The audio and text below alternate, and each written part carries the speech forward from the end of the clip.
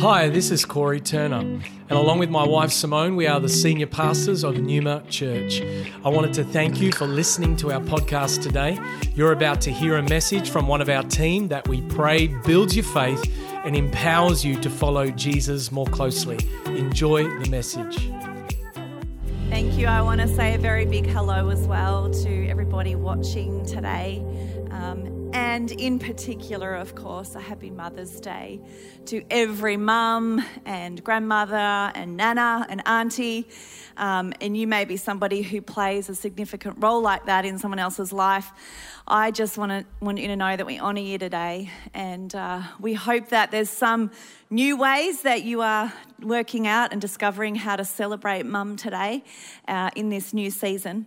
So a big thank you to all our mums, of course, but I also want to just send some love to anybody today who's watching online, and maybe this isn't such a happy day for you. I recognise that there are many people in that position where maybe today is a little bit hard. And I want you to know that my love and thoughts are with you today, and my prayers are that God would strengthen you on this day particularly. But I want to pray with us before we begin. Father God, we just thank you so much for this day.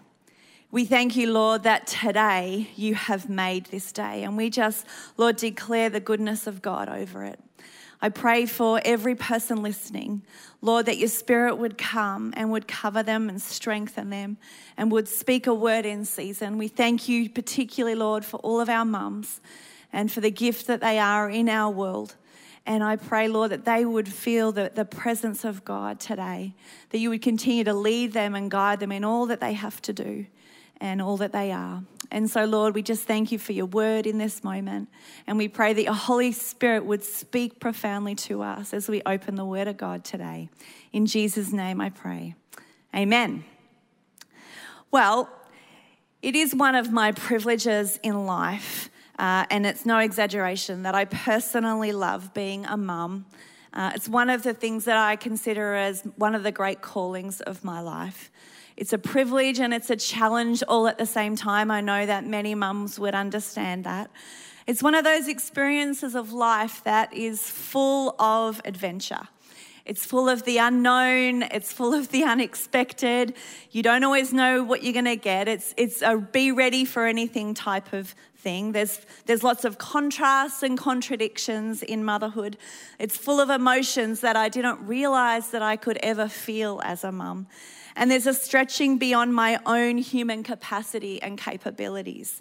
It's certainly one of those privileges in my life that I believe makes me a better person, while at the same time is so humbling and so transforming. You know, as mums, we always seek to put our kids first. We eat what they want to eat. You know that whenever you prepare the meal or there's food on the table, that you serve the kids first and hopefully your husband as well. But if there's any food that is to go around, you always make sure your kids are fed first. They always get the last piece of cake before you. As mums, we play what our kids want to play. We take a deliberate priority to show an interest in what they are interested in. And we are involved in their worlds. And for me at the moment, that looks like being a taxi driver all over the city. I'm driving my kids to their friends' houses and their sporting activities and school activities and youth nights and birthday parties, and the list just seems to go on. But at different stages of life, there are different needs and different demands that our kids have, and they're constantly changing. And so our role is constantly changing as well. But we'll always be there in their world. You know, I'd always dreamed of being a mum from a very young age, and I knew that whatever else I did, whatever else God called me to do, I had that conviction that I wanted to be a mum one day. I love kids, and I could imagine myself as someone's mum. But I have to tell you that nothing can quite prepare you for what it actually means to be a parent. I've since discovered that being a mum means that you're actually on the job 24/7. You're like a 7-Eleven open at all times, ready for anybody to come and ask for something. You never clock off any time of day or night. You're still always someone's mum. I've discovered that I can feel overwhelmed and out of my depth and then overjoyed and all the warm fuzzies about being a mum in one day. The full spectrum of emotions can apply at any given day.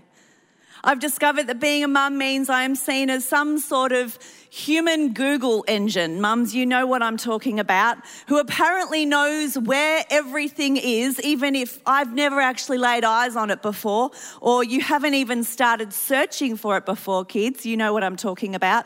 And that even I know the answer to every question that you could ever imagine, no matter how random it is. I didn't know I would need those superpowers until I became a mum. I've discovered that being a mum means that I will forever love someone else, no matter what they do, no matter where they go. And I've also discovered that being a mum means that I no longer have to fear public humiliation and embarrassment, because it will happen, because tantrums. And I'm sure many mums have a tantrum story to tell, and I certainly do. So the problem began when I needed to go to the shop with 3 children.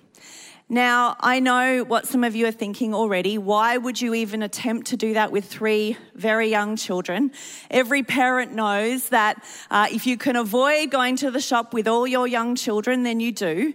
But I had this need to go, and it wasn't always possible to leave them at home. And so I also had a toddler who loved to run away. Any chance that he got, any space that he found, and he would make a run for it. And so I had this brilliant idea that if I was going to take my 3 children, who were about 2, 4, and 6 at the time, all to the shop at the same time, and I needed to somehow manage my toddler who wasn't really happy about being in a pram. What would my other alternatives be? And I came up with this brilliant idea of trying out a kid leash. Now, I like to call it a child safety harness. But I hadn't actually ever tried this before. My 2 older children, my 6-year-old was very responsible. She would do what I asked. I'm not mentioning any names, but you know who you are. And my 4-year-old, he was happy to hold my hand. But my 2-year-old, I thought this would be a brilliant idea for him. So he could feel like he could still walk around, he could still explore, he could still feel like a big kid, but I would still be able to manage him and have some level of control. And so I'd never tried this before, but I thought I'd give it a go. And these child safety harnesses, as we're calling them, they would come and they would have this cute little animal on the back. There'd be this tiny little backpack. You could really not fit anything inside them because that wasn't their purpose. But you'd be able to put it on like a normal backpack, and then there would be this leash, for want of a better word, that you could hold on to and be able to manage your child. So we went down to the shop on this particular day, and my 2-year-old, my toddler, was enjoying the fact that he was able to wear this backpack. He didn't realise what else was to come, but he thought this was kind of cool. He felt like he was a big kid, and so I had him on my hip as we walked into the shop, and my 4-year-old in my hand, and my 6-year-old who was listening and doing the right thing. And as we stepped into the shop, I thought, okay, well, here is the moment. So I put him down, and he just began to walk and wander as he did. He didn't even look back to see where I was. And I obviously held on to the handle of the leash. And it wasn't very long before he discovered that he didn't have the control that he thought. He didn't have the freedom that he thought. And before we knew it, before I could even pick him up, he fell into the heap on the ground and started to have the tantrum of all tantrums that I had ever seen him have. Needless to say that I never used that child safety harness again. We probably all have stories to tell that we learn of as parents and as mums. But one of the big traps for us in the mum world is the trap of comparison.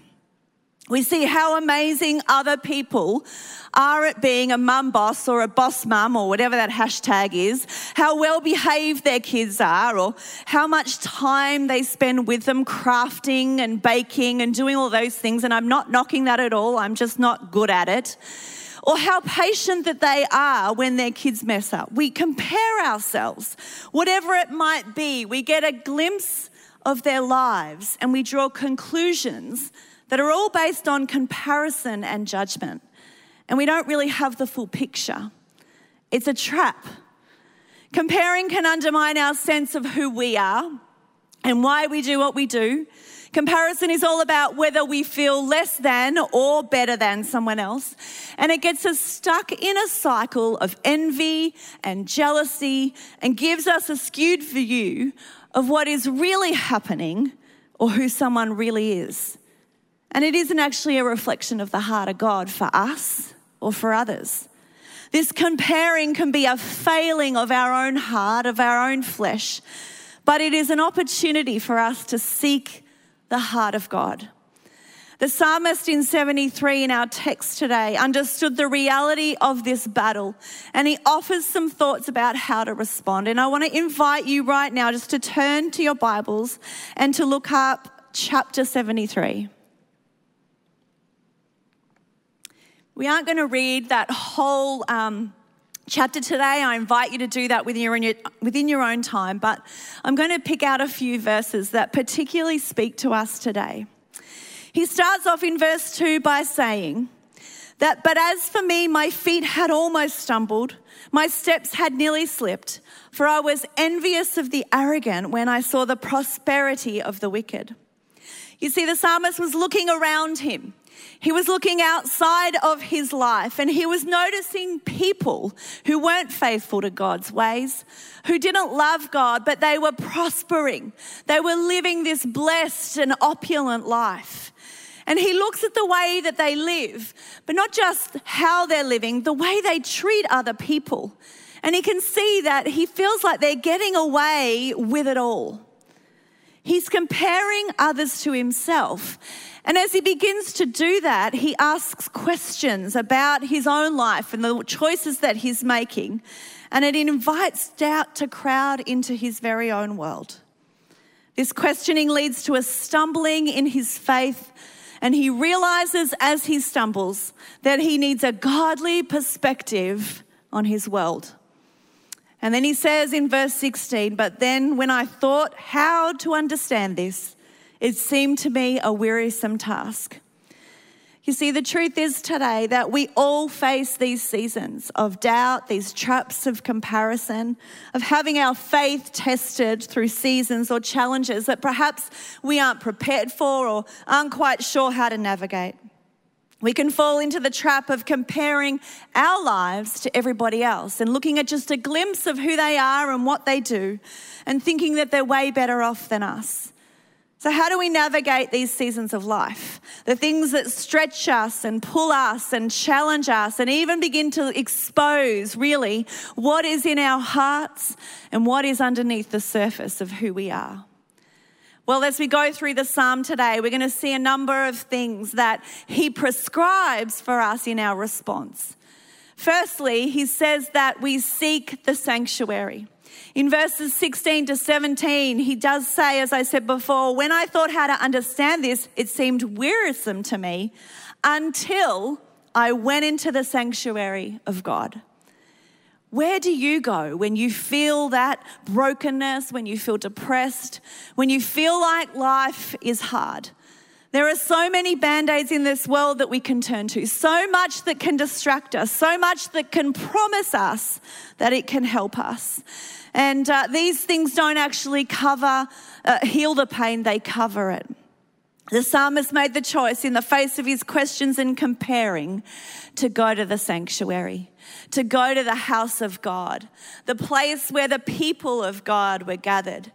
And when our doubts and fears and our questions come to the surface of our life, among other things, they are indicating to us that we need to seek God. We need to know more of who God is. In the sanctuary and other places that we choose to seek God, the truth of his grace and character become known. Secondly, the psalmist prescribes that we would become aware of ourselves and that we would wait for God's plan. It says in verses 18 to 22 that when my soul was embittered, when I was pricked in my heart, I was brutish and ignorant. They're really honest words of the psalmist that he's saying. And as we navigate seasons of life and the rawness and the brokenness of our humanity, waiting on God and understanding more about who He is will help to bring a perspective that we need. We must trust in God's plan, and it isn't always something that comes easy to us. But He is the one who knows the heart of man. He is the one who sees our heart underneath the surface. It is not our job to judge other people or to even make conclusions about who they are. How do you go with trusting in God's plan when you feel the strain of life, for waiting for Him to move? I don't know if you've ever had to wait for anything for over many, many years. We waited for 20 years to find our own home. But in the waiting, we've learned more about ourselves and more about the perfect timing of God than I ever imagined possible. It's a testimony to the goodness of God, to His provision, not our provision in our lives. And I look around at our home and I smile at the way that God's plan has unfolded without my help. I couldn't have planned it better myself. Today you may be in the waiting room. You may be seeking God for an answer. You may be looking around at your life and questioning and doubting what you see. You know and believe that He has plans for your life that are better than your plans, but you cannot see them. And so you wait. Can I encourage you in the waiting today, and that God is for you? Thirdly, the psalmist prescribes that we remember the hand of God and His guiding word. In verses 23 to 24, it says, "Nevertheless, I am continually with you. You hold my right hand. You guide me with your counsel, and afterward you will receive me to glory." Of course, the word of God is a lamp unto our feet, and it is always a light unto our path. We cannot even begin to navigate this world, this life, and our own frailty, our own failings of our heart and our flesh without looking at the Word of God, without using it as a mirror to shine a light upon our lives, upon who we are, who our God is, and what we've been called to do. And finally, the psalmist prescribes that for us to navigate our response to life, our hearts must align with God's presence. In verses 25 to 28, it says, "My flesh and my heart may fail, but God is the strength of my heart and my portion forever."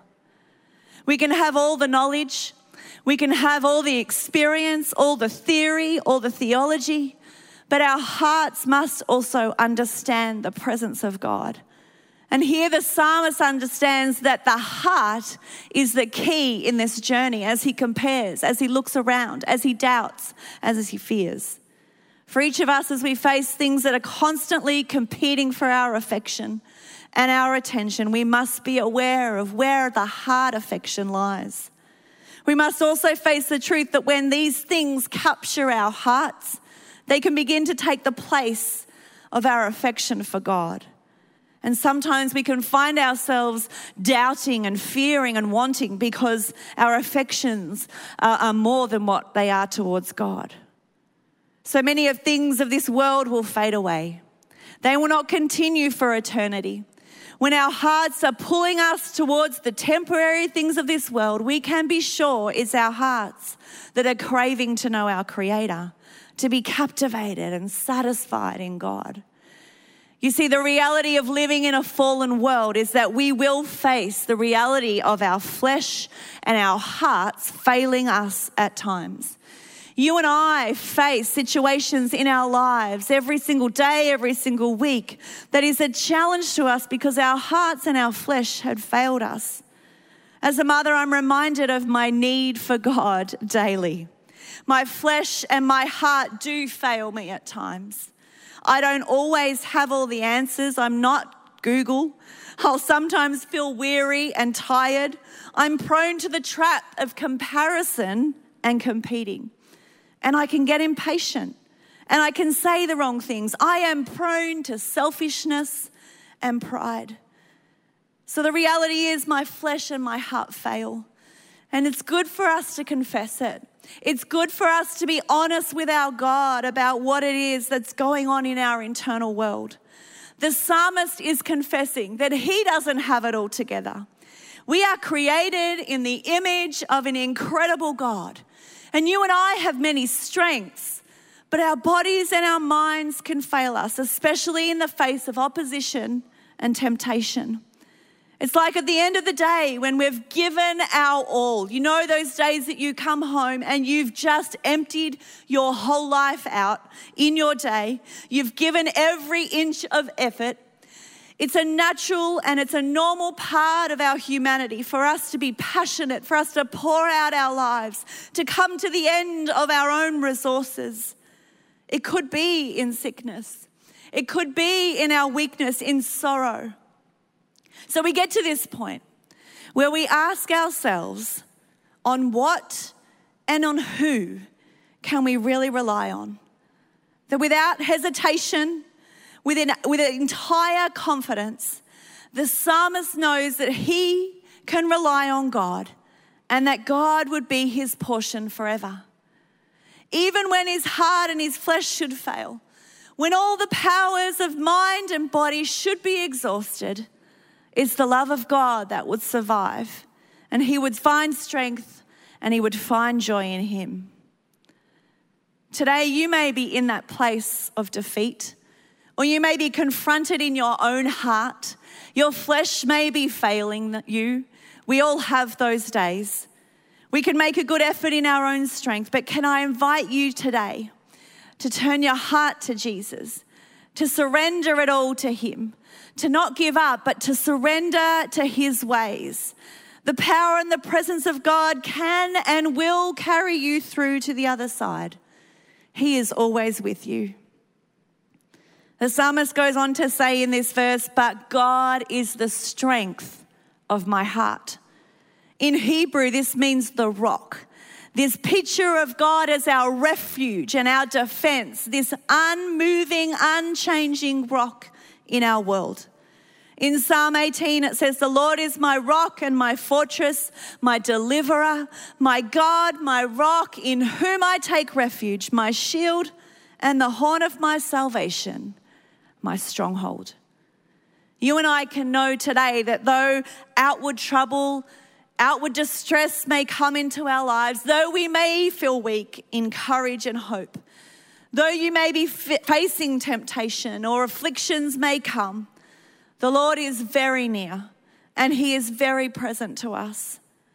Sometimes we can feel crushed by life and we can feel like we're going to break at any moment. It is this moment that God becomes the firm foundation to bear the weight of our burden and to not sink under it. The psalmist says today, God is the strength of my heart. And this is enough to help me endure any storm. And you know, nothing quite brings this truth home when our bodies fail, our physical bodies actually fail us. And quite literally as a family, we have walked the journey with my own dad, who faced a couple of years ago the uncertainty of his body just beginning to fail him in his kidneys, where both of his kidneys were beginning to deteriorate and lose their function to life-threatening levels. And it's in these kinds of situations and in these kinds of moments when we do everything we can in our own power, in the natural, in our own strength, when we're facing even our bodies breaking down, that we need to know who it is that we can turn to. We need to understand the power and the authority that God has in our situation. We need to come to the Word of God and we need to seek after Him. And I don't know today what storms you've walked through. I don't know what even right now you are experiencing. But I do know that God knows.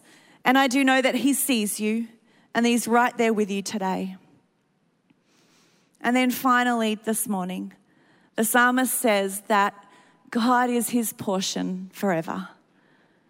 You see, today the source of my happiness is not wealth, it's not honor, it's not earthly friends, it's not fame, it's not possessions, it's not anything of this world.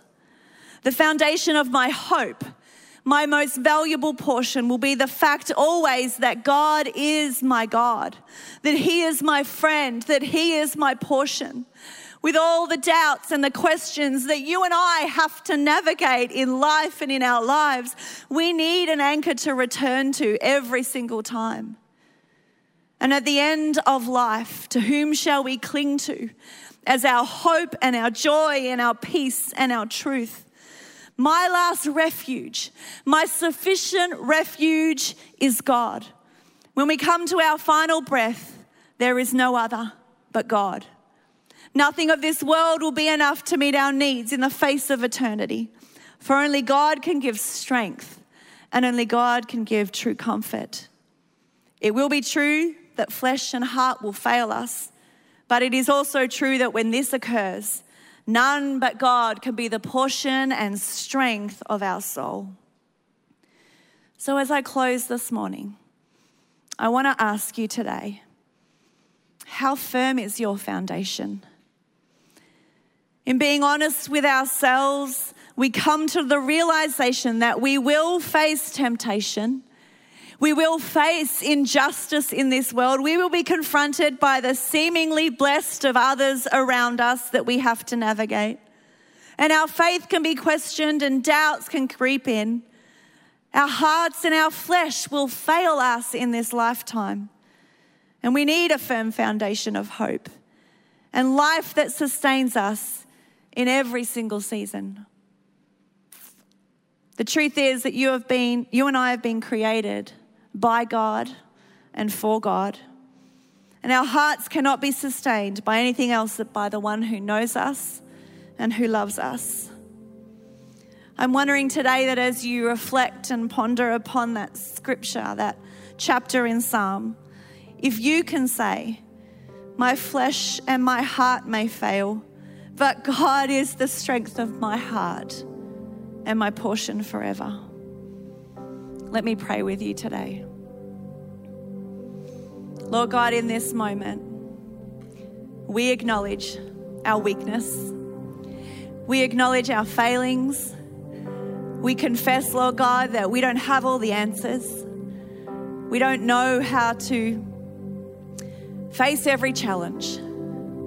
But we thank you for the hope that you have given us, that you will never leave us nor forsake us, that you are always there, that you are more than able to love us and to carry us through. And so, Father, right now, I pray for every person listening to this message, every, Lord, life that is represented. And I pray, Lord, that you would minister this word into their spirit, that they would get a conviction stirring up within them, Father, that they would be strengthened today by the words that come from your Bible, your truth, that say that God is the strength of my heart today, and God is my portion forever. And whatever I face today, whatever I face tomorrow, that I will continue to seek after his heart, that I will continue to know his word and his presence, and he will be the one that I will run to. He will be the one that I seek. He will be the one that I turn to. And so, Father God, may we be a people that are constantly running to the Father. I pray a blessing over each life. I pray for a Holy Spirit inspired day, that you would continue to speak your heart to them as they do what they do today. I pray in Jesus' name. Thank you for joining us for this message today. We don't assume that every person listening has a personal relationship with Jesus Christ. And so today we invite you to begin following Jesus as your Lord and Saviour.